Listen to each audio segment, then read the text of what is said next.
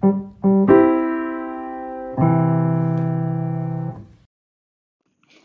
morning, everyone.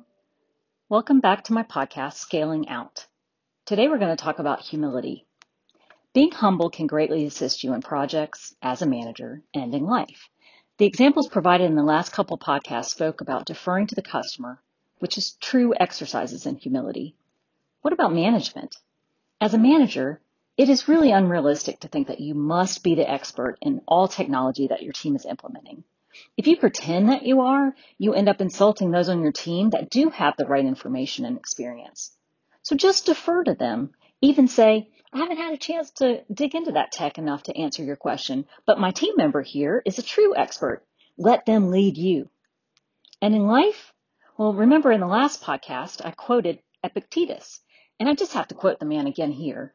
It is impossible for a man to learn what he thinks he already knows. So just to be blunt, if you're a know-it-all, you will not learn anything new.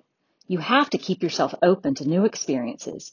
And in tech, everything is changing all the time. So just recognize now that even if everyone says you're the expert, you're not going to be next week or next year when the technology changes. It's definitely okay to say you don't know.